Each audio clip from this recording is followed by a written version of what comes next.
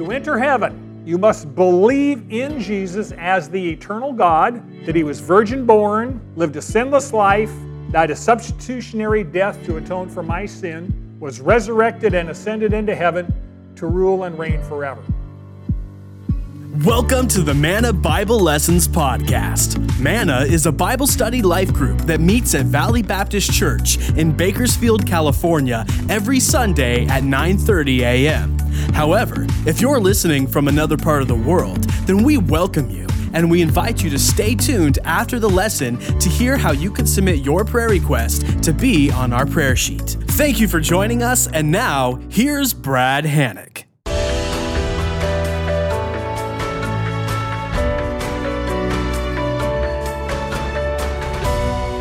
Students, if you would open your Bibles to John chapter 8. John chapter 8, we're going to begin in verse 12. As you know, we're in a series in the Gospel of John. Gospel of John was written probably between 55 and 60 years after Jesus ascended into heaven, so probably somewhere around 90 to 95 AD, right near the end of John's life.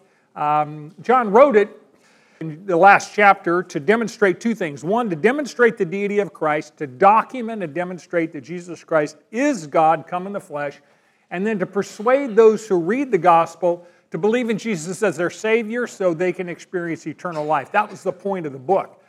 Where we are in the timeline, Jesus has been ministering now for about 3 years. He was 6 months away from his death, and the Jewish religious leaders have been plotting to kill him now for about 2.5 years. So he's been under enormous opposition and pressure, which we will again see today. So let's begin the narrative at John 8, verse 12. Then Jesus again spoke to them, saying, I am the light of the world. He who follows me will not walk in darkness, but will have the light of life. Here's the principle. Those who follow Jesus as Savior and Lord by trusting and obeying Him will experience His presence, His protection, and His guidance. Let me say that again. Those who follow Jesus as Savior and Lord by trusting and obeying Him will experience His presence, His protection, and His guidance. So the context of this chapter, and actually the chapter before, it takes place during the Feast of Tabernacles. This was one of 3 mandatory feasts the Jewish nation celebrated, and it was by far the most joyful. It commemorated God's faithful provision for Israel during their 40 years wandering in the wilderness. As you recall, God had provided manna, interesting name of a Sunday school class, manna for heaven for them to eat in the wilderness. For 40 years, they ate the manna. And earlier, we discussed a couple of weeks ago in chapter 6, Jesus alluded to God's provision of manna when He said, quote, I am what? The bread of life, right? So manna was God's gift to Israel for physical sustenance, physical provision, physical life. And Jesus is God's gift of spiritual life and sustenance, not just for Israel, but for the entire world. That's why Jesus said, I am the bread of life. This feast also commemorated God's provision of water. As you recall, when they were walking in the wilderness, the desert there, the Sinai desert, is particularly dry. They had no water and they were complaining, and God told Moses, speak to the rock and I will bring water for you out of the rock miraculously, and that happened. So they celebrated and commemorated that miracle of water from the rock in the wilderness, and the priest would take a golden pitcher and pour water out by the side of the altar to commemorate God's miraculous provision. And at the very moment, Jesus made a very compelling offer of salvation, and He said, quote, if anyone is thirsty, let him come to me and drink. Jesus is the only satisfaction for people's spiritual thirst. Now, Jesus makes a third claim, and He says, I am the light of the world. And this recalled God's pillar of fire and cloud in the wilderness. As you recall, when they left Egypt, it said that God's pillar of cloud and fire went before them, the cloud during the day to shelter them from the blazing sun, and the pillar at night to bring them warmth and to protect them from their enemies. So they experienced God's continual presence with them, because wherever the pillar went, that's where they went. There's no record any day during that 40-year period where the pillar of cloud and pillar of fire were not with them. God was continually with His people. And Jesus made the same promise. What did He say? I will never leave you or forsake you. And the pillar of fire protected Israel, and in the same way, Jesus protects his people today through his Holy Spirit. And the last thing is God's cloud and fire guided Israel through the wilderness. Have you ever thought about getting lost? You know, getting lost in a mall is a problem. Getting lost in a desert is lethal.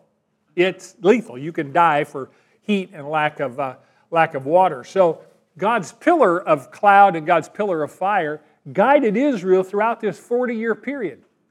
And it led them to Mount Sinai to hear the law. It led them to multiple oases of water in the desert. And finally, it led them into the promised land.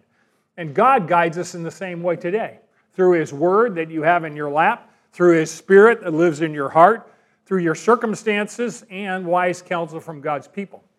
So the context of this is in the temple. Now, the Feast of Tabernacles has just concluded. It's probably the day after.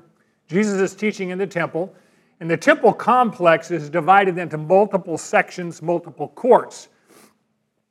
Outside the temple wall, outside the walls and gates, you have the Gentiles' courtyard. Now, anyone could go to the Gentiles' courtyard. You didn't have to be a Jew, you didn't have to be a proselyte. Anybody and everybody could go to the Gentiles' courtyard. Inside the beautiful gate, when you walk through that, you come to the women's courtyard. And the women's courtyard, only Jewish men or Jewish women or Jewish proselytes, that means Jewish converts, could get inside. So you had to be a native-born Jew, an ethnic Jew, or a religious convert to Judaism to get inside the women's courtyard. Now inside the massive gate of Nicanor, you can see the gate there, it kind of divides the temple complex into two pieces. Just inside that is called the Israelites' court. And only Jewish males were allowed beyond the Nicanor gate to get inside that. Finally, right next to the Holy of Holies came the priest's courtyard. And in order to be there, you had to be of the tribe of Levi. And you actually had a job description to do there. So Jesus is teaching this teaching in the court of the women. And this is where the treasury was located. Now, the court of the women was by far the largest of all the courtyards. It was massive.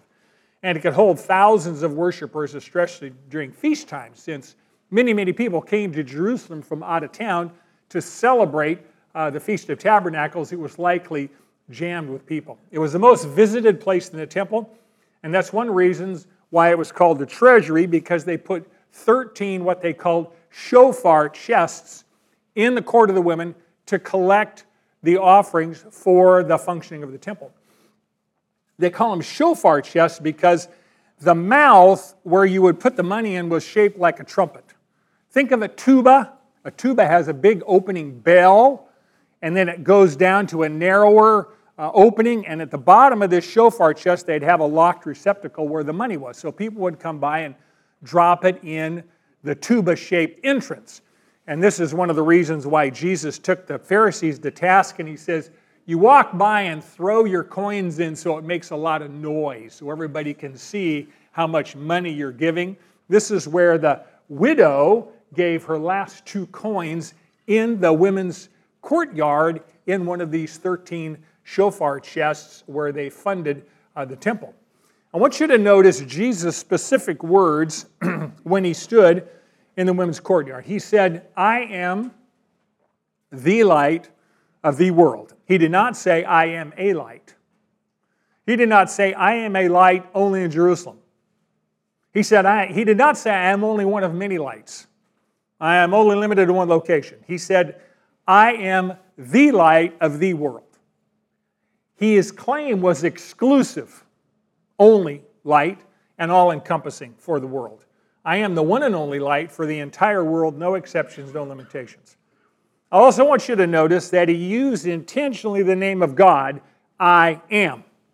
Now, when God called Moses at the burning bush to free Israel from Egyptian bondage, Moses gave God multiple excuses. Finally, he said, Lord, when I go to the sons of Israel and I say to them, the God of your fathers sent me to you, they may say to me, what is his name?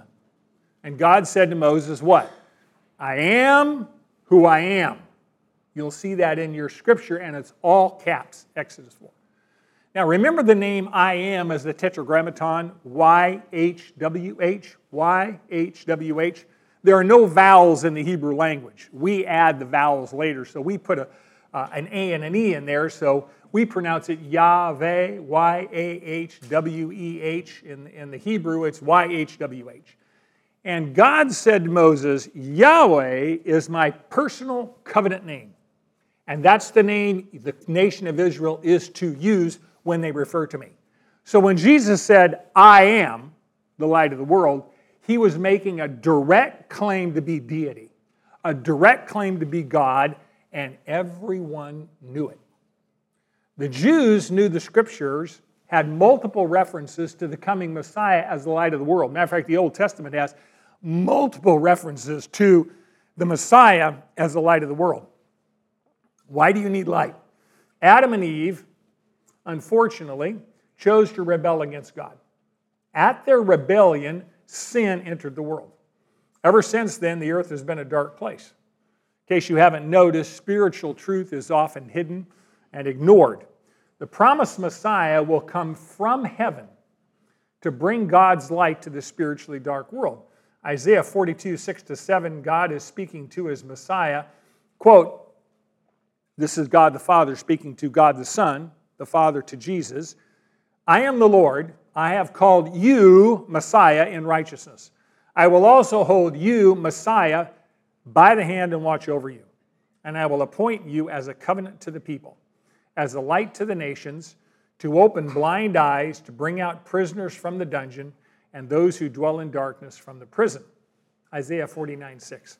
I will also make you a light of the nations, so that my salvation may reach to the ends of the earth. Here's the principle. Jesus is the light of the world. He opens spiritually blind eyes and saves people from their slavery to sin. Jesus is the light of the world. He opens spiritually blind eyes and saves people from their slavery to sin. Now, he opens blind eyes so that they can see what? See the truth, see spiritual reality. And he brings salvation to the ends of the earth and sets people free from sin so they can have an eternal life relationship with God. So physical light dispels physical darkness. You've ever noticed wherever you just light a small candle, it dispels darkness. That's the power of light. So when Jesus says, I am the light of the world, that was a significant claim. John MacArthur notes that Jesus is the light of truth that dispels the darkness of falsehood. Jesus is the light of wisdom that dispels the darkness of ignorance. Jesus is the light of holiness that dispels the darkness of impurity. Jesus is the light of joy that dispels the darkness of sorrow. Jesus is the light of life that dispels the darkness of death. Scripture often refers to God as light. Think of Psalm 27:1. The Lord is what? My light and my salvation. 1 John 1:5. God is light, and in him is no darkness at all. So Jesus, his claim that he was the light of the world was made very specifically where it was made and when it was made, and it was made in conjunction with a ritual that took place during the Feast of Tabernacles. During the feast, they would light candelabras, many candelabras in the court of the women, the largest courtyard. And there were dozens, if not hundreds, of these candelabras, and let them burn all night. And it was a memorial and a commemoration of God's pillar of fire that led Israel through the wilderness. They would light all these candelabras and light up the temple. Josephus records that when these candelabras were lit, the temple was illuminated like a flashing diamond, and you could see it for miles. So when the whole temple was illuminated by these candelabras to recall and remember God's pillar of fire. That temple lit up became a physical picture of God's fire of presence and protection and guidance. And Jesus is now making the claim, in light of that, I am the light of the world. Now, we don't know exactly when Jesus made that claim. It's likely, however, the feast has just concluded and the candelabras are now extinguished. So Jesus makes this declaration, I am the light of the world. He's saying, I am the light that will never be extinguished. I am the light that will never go out. Remember that God's pillar of fire led Israel from slavery in Egypt into freedom in Canaan. How does Jesus parallel that? Well, Jesus is the ultimate light who leads those who believe in him from the slavery of sin into heaven, God's eternal kingdom. Now, you don't get into heaven by looking at the light. You don't get into heaven by admiring the light. You get into heaven by following the light. And God doesn't stand still, for those of you that are wondering. Jesus said what? If any man will come after me, let him deny himself, take up his cross, and follow me. When Jesus called his disciples, he only used 2 words. 2. That's all. Follow me. And they did immediately. In other words, he didn't offer any explanation. He just said, follow me. The message is very simple. Follow me without qualification. Follow me without limitation. Follow me without exception. Follow me wherever I go. Follow me whenever I go. Follow me however I go. That call is to us in exactly the same way. Most people follow Jesus up to a point, only when it doesn't cross a line that they've set in the sand. I'll follow you, Lord, as long as it's convenient. I'll follow you, Lord, as long as my friends do. I'll follow you, Lord, as long as it doesn't suffer. This is an unconditional call to follow me wherever, whenever, and however I go. What you can be sure, though, if you follow Jesus, the light of the world, he will always lead you away from darkness. And he will always lead you into a closer relationship with himself. Which begs the question, what does it mean to follow? Well, it for sure means to trust and obey, not occasionally, but continually trust and obey. There are 5 different applications or word pictures. Follow here means to follow in the sense of a soldier who follows their commander. Follow means a slave who follows their master. Follow means someone who follows a wise counselor, right? Someone who gets wise counsel and they actually follow wise counsel. I know some of you are thinking about your relatives and saying they could follow wise counsel. And I'm the wise counsel, right? Yeah, I feel good. It's someone who follows the law, obeys the law, stays within the confines of the law, and it can mean a student who actually follows their teacher's line of reasoning. So when the teacher is trying to make a point, they say, I follow you. I understand what the teacher's trying to say, how they're trying to say it. I follow their logic. So follow means to accompany, it means to join, it means to learn, it means to assist, it means to obey. And the nation of Israel had followed God's pillar of cloud and fire across the wilderness into the promised land. Jesus says to us and to everyone, if you follow me, the light of the world, I will grant you eternal life. What was the Pharisees' response to that? Verse 13. So the Pharisees said to him, you are testifying about yourself, your testimony is not true. Jesus answered and said to them, even if I testify about myself, my testimony is true. For I know where I came from and where I am going. But you do not know where I came from or where I am going. You judge according to the flesh. I am not judging anyone. But even if I do judge, my judgment is true. For I am not alone in it, but I am the Father who sent me. Even in your law it has been written that the testimony of 2 men is true. I am he who testifies about myself, and the Father who sent me testifies about me. Here's our principle. Jesus' testimony about his deity is true because he came from heaven and God validates his claim. Jesus' testimony about his deity is true because he came from heaven and God validates his claim. It's interesting that the Pharisees don't biblically or scripturally argue with his claim that he's the light. What they do argue is that his claim about himself has no valid legal standing because he's a witness in his own defense. Now you have to understand that the Mosaic law required 2 impartial witnesses to establish truth in a court of law. Your own testimony about yourself in a court of law was inadmissible in the Mosaic law. You could not testify on your own behalf and say, I swear on a stack of Bibles, I didn't do that, or whatever happened to you. That was inadmissible. It took 2 other impartial witnesses to demonstrate and validate truth in a court of law under the Mosaic law. Now, human laws require multiple witnesses. You know why they require multiple witnesses? Because humans are fallible, always and often deceitful.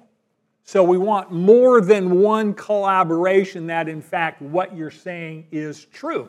And they need to be impartial because we tend to lie to benefit ourselves pretty frequently. That's just human nature. Now, what's a witness? A witness is someone who has seen, heard, or personally experienced something about which they are going to give testimony. The Pharisees are arguing that Jesus is not a reliable witness. In fact, Jesus is an expert witness. Why? Well, he's testifying about heaven. Does Jesus know anything about heaven? Well, he created it, and he's lived there with his Father in heaven, and he came from earth to heaven, so he has the authority to speak truthfully about eternal life with God in heaven and how to get there. John 1:18 says, no one has seen God, they're talking about the Father, at any time. The only begotten God who is in the bosom of the Father, that's Jesus Christ, he has explained him. He has revealed him. If you want to know what God the Father is like, look at Jesus. Jesus told Philip, have I been so long with you and yet you do not know me? He who has seen me has what? Seen the Father. You want to know what the Father is like? Look at the Son. John 3:13. Jesus is defending his position. He said, no one has ascended into heaven, but he who descended from heaven, the Son of Man. I'm competent to give testimony about heaven because that's my home. I came from heaven. Now, the Jewish religious leaders, they're passing judgment about things they've never experienced. They've never been to heaven, and now they're challenging Jesus' credibility as a witness about heaven. And since the Jewish leaders don't know where Jesus came from or where he's going, Jesus said, you're not competent to judge me. As a matter of fact, they don't even know the town he was born in. They rejected him as Messiah because they thought he came from Galilee, right? That's where he was raised in Nazareth. And Messiah was supposed to be born in the town of Bethlehem, right? Since he was raised in Galilee and had a Galilean accent, they assumed that he was born there. But no one ever did any homework and checked out his actual birthplace. You would think if they were interested, they would talk to Mary and say, where was Jesus born? He was born in Bethlehem. Pretty clearly, that's messianic credentials, but they didn't care enough to check out his credentials. So they think they're qualified to pass judgment on Jesus, but actually, he is going to judge them. Jesus said, you judge according to the flesh, which means you judge superficially. You judge on external physical appearances, what looks on the outside. You don't judge based on internal realities. Now the Jews, the Jewish religious leaders we're talking about here, every time we say the Jews, John is talking about the Jewish religious leaders. Sadducees, Pharisees, scribes, the elite. He's talking about Congress and the Supreme Court. That's the Sanhedrin, Congress and Supreme Court. So you know who he's talking about. They judged everybody according to their own external rules, and they had thousands of them. And their judgment was corrupt, it was self-righteous, and Jesus said, I'm not judging anyone, which was true. At his first coming, he didn't come to judge. He came to save, right? John 3:17 said, for God did not send his Son into the world to judge the world, but that the world might be saved through him. However, at his second coming, he is going to come as the judge, and he's going to rule and reign. John 5:22 says, for not even the Father judges anyone, but he has given all judgment to the Son. So Jesus says, my judgment is true, my evaluation is true because there are two witnesses that testify about me. Number one, myself and my Heavenly Father. And my judgment is accurate because I came from heaven. And I'm God. And I only speak the things that I have seen and heard from my Father in heaven. By the way, human courts require multiple witnesses in the Mosaic Law because humans are fallible. Is Jesus fallible? Does he make mistakes? No.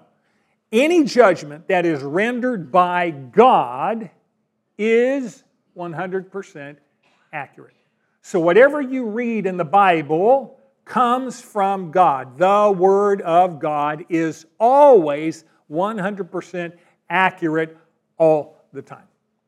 Now, the Jewish religious leaders are judging according to human standards, and Jesus is judging according to divine standards. And we run into that in the world today on a routine basis. People trust human opinion more than they trust God's truth. Verse 19. So they were saying to him, where is your Father? Jesus answered, you know neither me nor my Father. If you knew me, you would know my Father also. These words he spoke in the treasury as he taught in the temple, and no one seized him because his hour had not yet come. So the Jews now attack his family heritage. When he mentions his heavenly Father, they say, where is your Father? Now they knew that his earthly father, Joseph, was already dead. He had been dead for some time. Mary was a widow.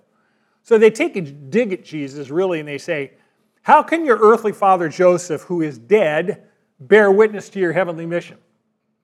Are you consulting with a dead man? I mean, this is really an insult, right? Pretty tender topic. His father Joseph, obviously a good father, had died, and now they're basically chastising Jesus for supposedly consulting with someone who's dead. Jesus said, you don't know me or you don't know my Father. We know that Jesus is talking about his heavenly Father. Next week we're going to find out during this whole conversation the Jews have not yet figured out that Jesus is talking about his heavenly Father. Now that's pretty thick as a brick, but routinely they would mistake on purpose spiritual reality, and they would think about it in physical terms. Now these Jewish leaders are the spiritual leaders of the nation, and Jesus says, you don't know my Father, and you don't know the scriptures that talk about me. And they try to arrest Jesus again. Now in the past chapter, I think chapter 7, I believe they try and arrest him 3 times. And every time it says they were unable to do that because his hour had not yet come. It wasn't time for him to go to the cross, so human intention of arresting him and prosecuting him and executing him were not yet. He's got 6 months before his date with the cross. Verse 21, Jesus said to them again, I go away, and you will seek me and will die in your sin. Where I am going, you cannot come. So the Jews were saying, surely he will not kill himself, will he, since he says, where I am going, you cannot come? And he, Jesus, was saying to them, you are from below, I am from above. You are of this world, I am not of this world. Therefore I said to you that you will die in your sins, for unless you believe that I am he, you will die in your sins. Here's the principle, if you're interested. To get into hell, trust in your own self-righteousness, love this world, and refuse to believe in Jesus as Savior and Lord. If you want to go to hell, there are guaranteed ways to get there. Here's the 3. Trust in your own self-righteousness, love this world, and refuse to believe in Jesus as Savior and Lord. Now, our world has many problems, right? You look at the news, or you read the papers, or you watch your news flow, and you're buried in problems. None of the news media generally talks about the one existential, eternal problem that people face. And that problem is that humanity, every single person, is separated from God who created them. There is a humanly unbridgeable, infinitely wide canyon that separates holy God from sinful humanity. And this separation is a result of sin, which entered the human race when Adam and Eve chose to rebel against God. Ever since Adam and Eve, every human has been born in sin. We sin because it is our nature to sin. Sin is our DNA. You cannot fix that from the outside in. It has to be fixed from the inside out. We need a new nature, and we cannot provide that ourselves because our sin separates us from holy God. All religions except Christianity. I don't care if you're talking about Buddhism, Hinduism, Islam, whatever it happens to be, all religions except Christianity tell people that they can solve their sin and separation problem from God by building a bridge across the canyon that separates them from God. Religion tells you you can build the bridge yourself that will bridge the canyon between you and God. And you can enter God's presence if you do enough good works, if you stop bad habits, if you perform the right rituals, if you conduct the right ceremonies, or if you endure enough suffering. There's this laundry list of things you can do that will build a bridge from where you are now in sin into the holiness of God. Now that is self-righteousness, building your own bridge.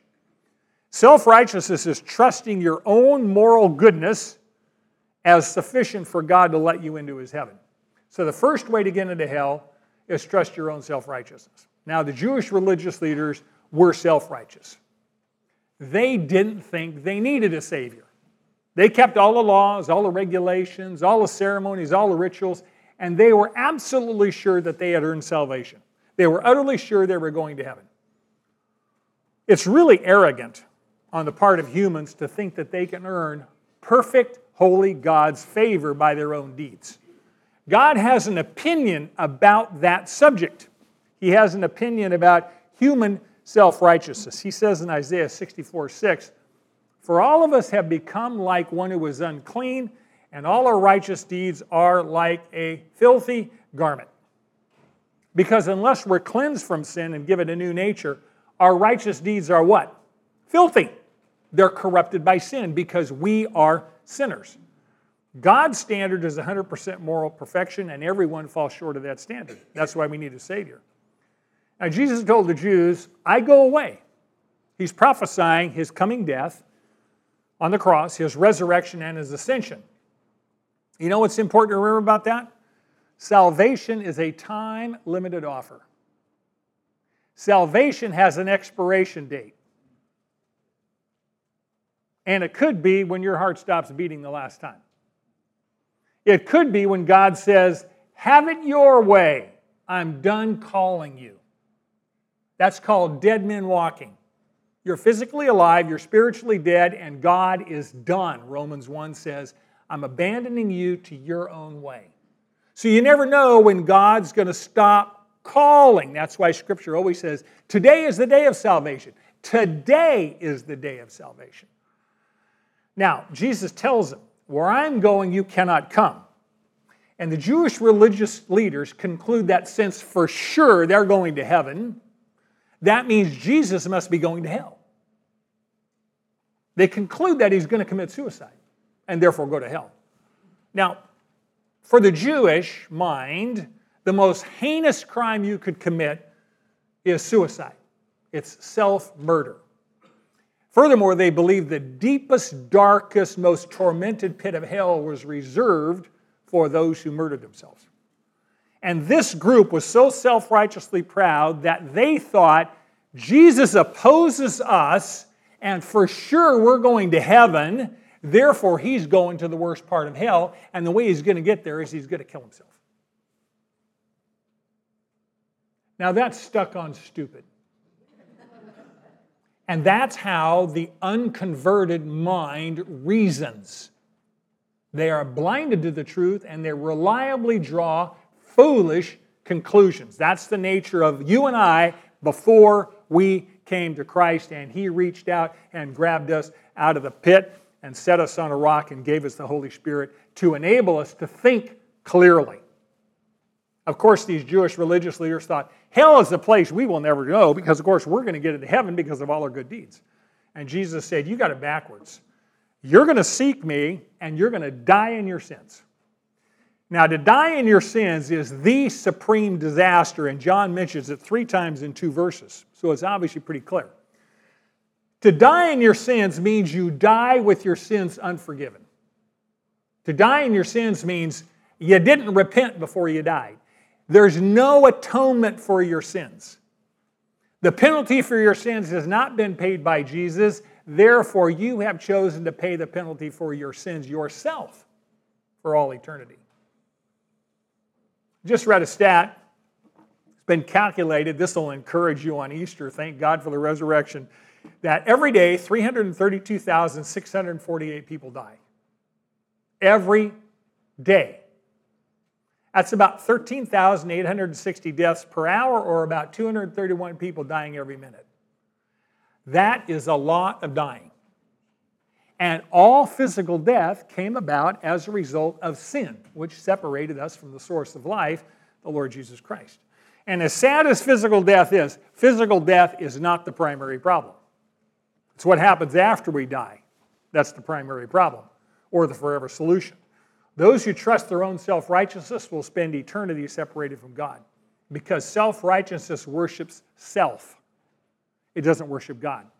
It exalts me above God. And that's the free way to hell. Jesus said, you're going to seek me and you're not going to find me. It's interesting. Did you know that everyone in hell will be a seeker? They will seek a way out of their torment. We know that because Luke 16 tells us the story of the rich man and Lazarus. And the rich man is in Hades, in hell. And he says to Abraham, send Lazarus that he may put a drop of water on my tongue, because I am in agony in this flame. Now, one of the horrors of hell is that everyone there will finally know what they need and who they need, and they will seek and never find for all eternity. In hell, everyone in hell is sobbing, I did it my way. And that's a scream of guilt and remorse, because they know they did it their way, and their way got them there, and God said, have it your way. I'm not going to violate your free choice. So the first way to get into hell is to trust your own self-righteousness. Second way to get into hell is to belong to this world, to love this world and to refuse to let it go. Jesus told these leaders, hell is your home. Now, those of you that think Jesus was always meek and mild, you ain't seen nothing yet. The next couple of chapters will curl your hair. He says, you are from below. I am from above. You are of this world. I am not of this world. The nature of these Jewish religious leaders, and by the way, the nature of all unrepentant sinners, is sinful and earthly. Their identity, their loyalty, their love were for earthly things, and ultimately for hellish things. Jesus says, I have a completely different nature than you. I am from above, right? My nature is divine. I am from heaven. I am eternal, you are temporal. I am from heaven, you are from the earth. I live to do my Father's will. You reject me, and you live to do the will of your father, who is Satan. We'll get that in a couple chapters. Jesus belongs to heaven. They belong to this world. Well, what is this world? Jesus said, you are of this world. I am not of this world. Now, when John uses the words this world, he's not referring to the physical planet. He's referring to the invisible spiritual system that Satan organized to dominate the thoughts, belief, and actions of people on earth. It uses every human instrumentality, whether it's government, military, media, whatever it happens to be. It's anything that Satan can organize to oppose God. We know that Satan is the god of this age, and he promotes evil and deception in all its forms, and he uses the world system to oppose the God of the Bible. That's why, have you noticed that there's not attack ads against Hinduism? They never attack Buddhism or Islam as being narrow-minded and bigoted and self-centered. Jesus Christ and those who follow him are the ones who are hated and persecuted by the world, because Satan knows that only in Christ is there eternal life. And his agenda is to bring as many people to hell as he can, because he's at war with God. And that's why this world is filled with lies and deception. When people look around and go, man, I don't know what to believe anymore. Well, no kidding. Satan's the power of the air. Of course you should exercise discernment. That's why you pray the Holy Spirit for wisdom when you read stuff, to say, Lord, show me what's truth here. Show me what's truth. The scribes and Pharisees were preoccupied with the things of this world.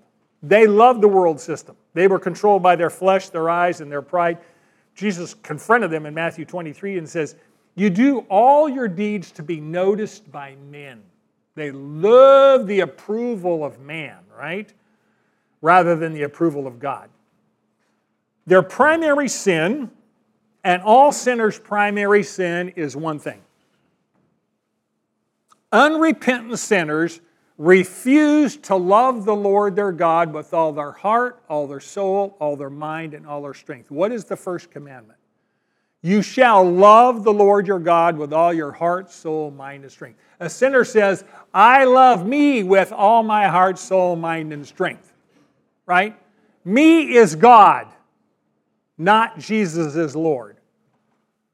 God has an opinion about this world system, and we are commanded in 1 John 2:15, do not love the world, nor the things in the world. If anyone loves the world, the love of the Father is not in him. For all that is in the world, the lust of the flesh, the lust of the eyes, and the boastful pride of life is not from the Father, but is from the world. Here is one of my favorite verses, John 16:13. In the world, you will have tribulation. Would you agree with that? Yes, we have tribulation. But the last half of this sentence is everything. But be of good cheer. Be hilarious. Be encouraged. I have overcome the world. Right? By the way, we shouldn't be fearing the world. We should be bringing in the gospel.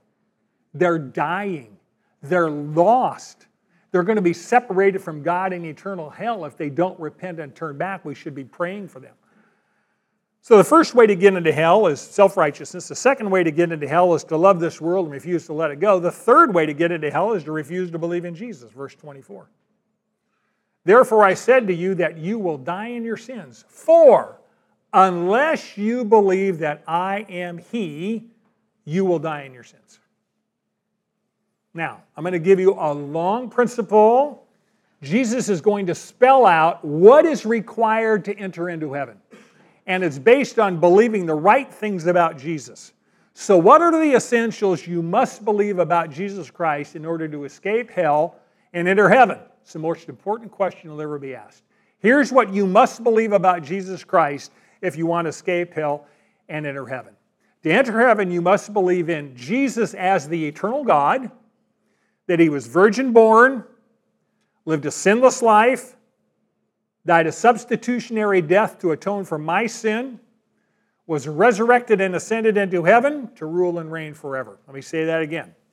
To enter heaven, you must believe in Jesus as the eternal God, that He was virgin born, lived a sinless life, died a substitutionary death to atone for my sin, was resurrected and ascended into heaven to rule and reign forever.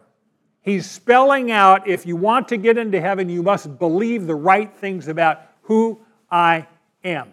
Now, the original Greek does not contain the word He. Jesus said, unless you believe that I am, period. We've heard that before, right? I am is what? The name of God Himself. Unless you believe that I am the eternal God, the second member of the Trinity. Number two, you must believe that Jesus is God incarnate, in carcass, in the flesh. You must believe that Jesus came to earth in human flesh through the virgin birth, that the Holy Spirit conceived Jesus in Mary's womb. When Jesus came from heaven to earth in human form, He already was perfect deity, which He retained throughout His entire existence. He has never not been perfect deity. When He came to earth, He added sinless humanity. That's why we say Jesus is the only, one and only God-man. Completely perfectly God and completely sinless humanity. Perfect God, perfect man. Fully God, fully man. Number three, you must believe that Jesus lived a sinless life. He could not have been our substitutionary sacrifice if He wasn't a perfectly innocent, perfect Lamb of God who takes away the sins of the world. Remember when they offered lambs in the Old Testament, the lamb had to be perfect, no flaws. Jesus, the Lamb of God, is morally perfect in every way. Jesus said, I came to fulfill the law. We know that he fulfilled all righteousness, which means that his perfect righteousness, earned by a perfect life, is given to us at the moment of salvation, which satisfies the Father's standard to enter heaven. Did you know the only reason you can get into heaven is because his righteousness is given to you as a gift? And when God looks at you now, and you sin every day, and I sin more than you do, he looks at the righteousness of Christ and says, I don't see that sinner Brad Hannock. I know he sinned 1,500 times today. I see my son's perfect righteousness, which covers all our sins. And that is a gift and an exchange. His righteousness, and he took our sin. That's the essence of the fourth one. You must believe that Jesus died on the cross as a substitutionary sacrifice to atone, to cover, to pay, to propitiate, to satisfy God's perfect justice for human sin, for everyone who believes in him. You must believe that Christ's death satisfied God's perfect righteousness completely. And lastly, you must believe that Jesus rose from the dead, ascended into heaven, sits at the right hand of God, is coming back to earth, and will rule and reign forever. Now, you're going to run into people who want to know, what does it take to become a Christian? What do I need to believe about Jesus Christ? What do I need to believe in Jesus Christ in order to be saved from hell so I can get into heaven? You got it right here. It's not the warm fuzzy in your heart. It's a very specific set of claims that Jesus Christ made about himself. So he says, unless you believe that I am everything I claim to be in Scripture, we've delineated that, you will not enter heaven. On the other hand, if you do believe, if you have trusted Jesus to pay the penalty for your sins by dying in your place, then God says, not guilty. And you will spend eternity with God in heaven. If you've rejected Jesus' offer to forgive your sins, then you have said, I'm going to pay my own sin debt myself, because I don't need no Savior, right? And you'll spend eternity separated from God in hell. This, by far, is the most important decision you will face for all eternity because it lasts forever. And you say, Brad, I understand all that. I know you do.